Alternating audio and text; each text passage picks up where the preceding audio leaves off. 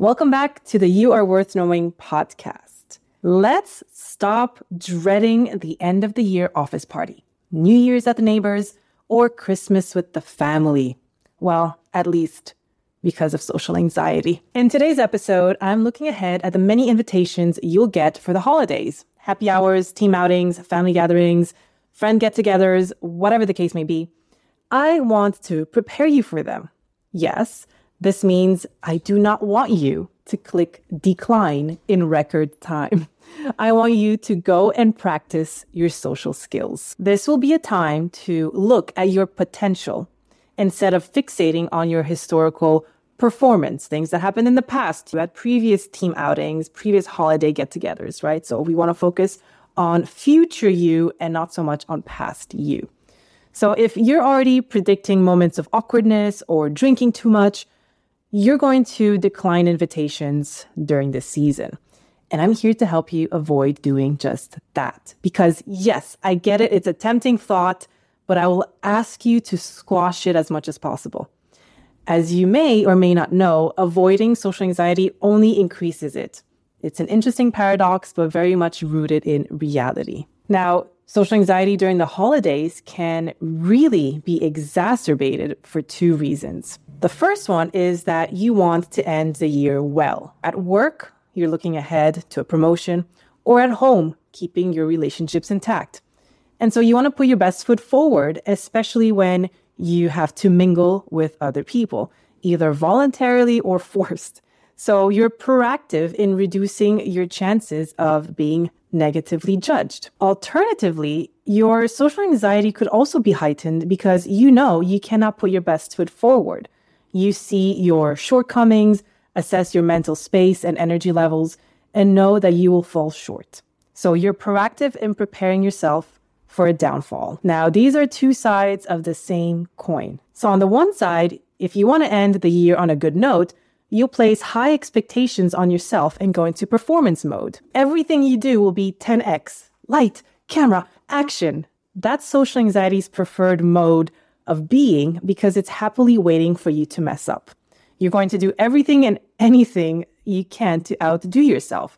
So for example, you might overextend yourself financially to either host a party, purchase expensive gifts to stand out, or adorn yourself in glitter and gold, right? So you're going to want to redirect all your attention to the assets and materials to avoid feeling stupid and out of place. On the flip side, if you're not in a good place mentally, emotionally, or even physically, your social anxiety is going to remind you of that and laugh as it compares you to everyone else who has their shit together, or at least appears to, especially during the holiday season. So if you're going into the end of the year office party feeling dejected and hating that coworker who got the promotion over you, chances are you'll be greeted by social anxiety at the door.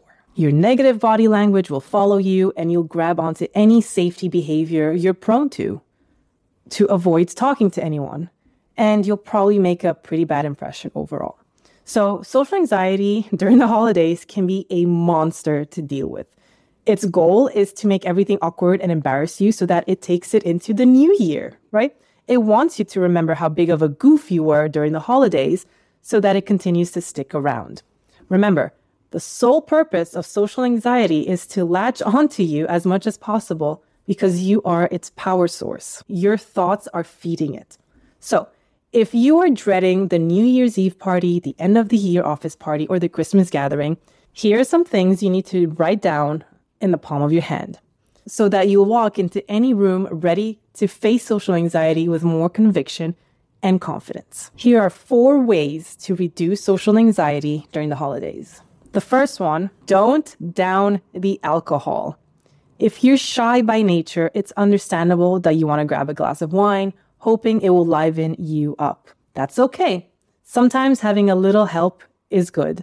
But if this is your modus operandi where you drink because it's the only way you open up to conversations, stay away from the alcohol. The last thing you want to happen is to spill the beans on something your manager told you privately or overshare to the point where you feel ashamed of yourself.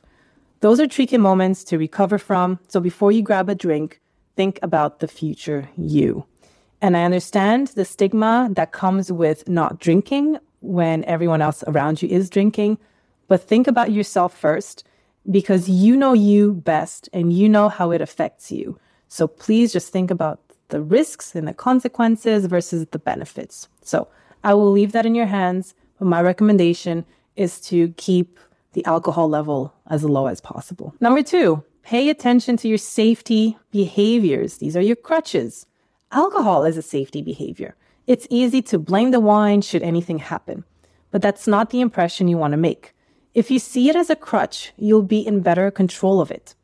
Another safety behavior is having your phone in your hands at all times. It makes it easier to check out of an awkward conversation or find yourself apart from the group, scrolling your feed. You should think about what other safety behaviors you have a habit of and reduce them during these holiday parties. Number 3, don't stress over thoughtfulness. This is important to track because it will sneak up on you when you least expect it. Social anxiety means you fear people judging you. And what's more nerve-wracking than choosing a gift for someone this season? I don't know, but that's pretty stressful.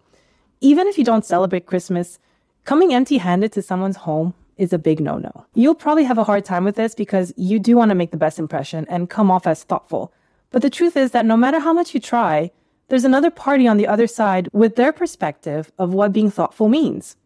So we can extend this tip to an area that doesn't involve gift giving. For example, how you behave at the dinner table. At some point, maybe you'll forget to offer your colleague the bread basket, or you'll eat the last piece of the pie.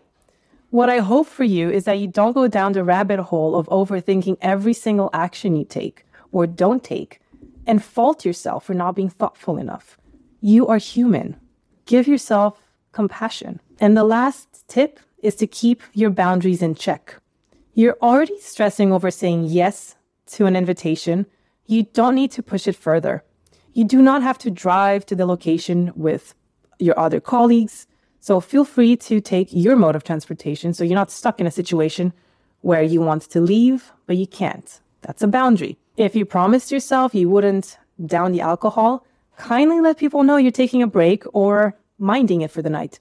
Whatever boundary you're placing, please keep it in check.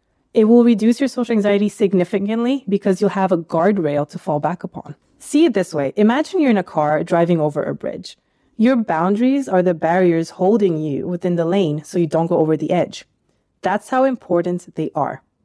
Now, social anxiety during the holidays can really ruin an entire visit, a relationship, a friendship, and make you never want to accept an invitation again. I get that, which is really what we do want to avoid more than anything. Keep these tips top of mind and remember the information that I gave you, especially when you're about to say yes to an invitation, because you'll probably find yourself in these valid situations at one point or another, and you just need to make a decision, one that is best for you, but also one that alleviates your social anxiety.